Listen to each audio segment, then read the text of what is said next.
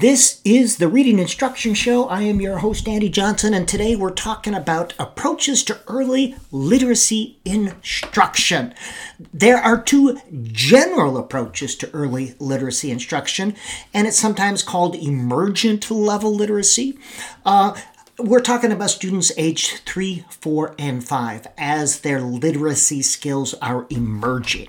There is a skills-based approach and a child-centered approach, and we're talking about both of these today. A skills-based approach, sometimes called the reading readiness approach, assumes that children require a great deal of explicit instruction in order to be made ready to read.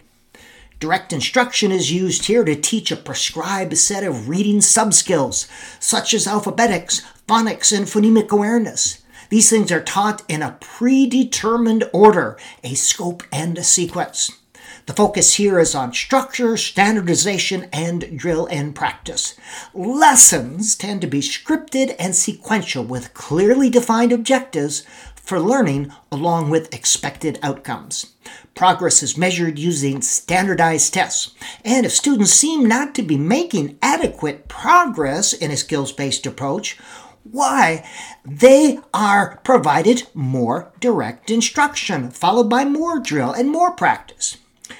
Now, there's some effective elements to take from this instructional model, the skills-based approach. However, the research to support the efficacy of a skills-only phonics first program at the emergent level is inconclusive at best. While instruction that focuses solely on reading subskills may demonstrate increased measures of these same reading subskills initially, as we would expect. But at the emergent level, these interventions have not been shown to demonstrate positive effects on oral reading, comprehension, word recognition, or spelling, or on higher level literacy skills and later literacy achievement. As well, these types of interventions do not reflect what we know about human learning and how the brain creates meaning.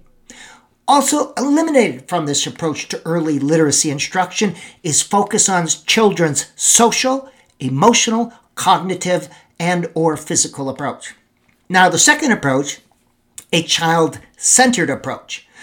With this approach, and sometimes it's called emergent literacy or the emergent literacy approach, literacy is seen to emerge as a series of naturally developing skills and behaviors as children are ready for them and as they are exposed to certain conditions. This emergence occurs in much the same way that oral language emerges.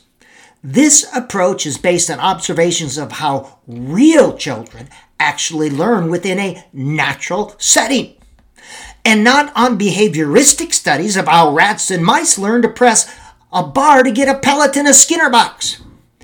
As well, emergent literacy approaches have been shown to outperform skills-based approaches and measures of reading comprehension, writing, and metacognitive knowledge.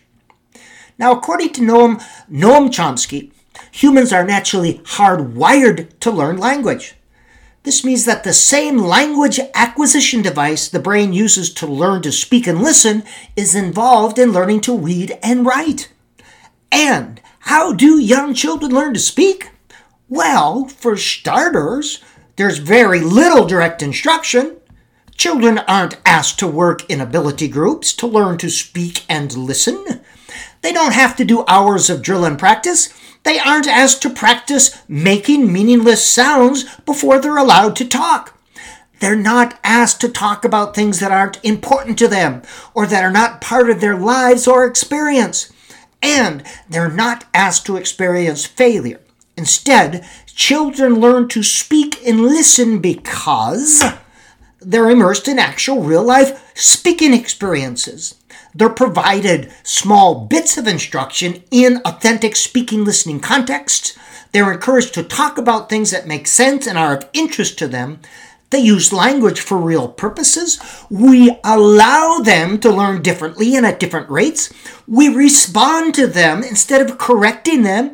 We encourage their early attempts and successful approximations. We incorporate creativity and humor, and language is used in play and social interactions.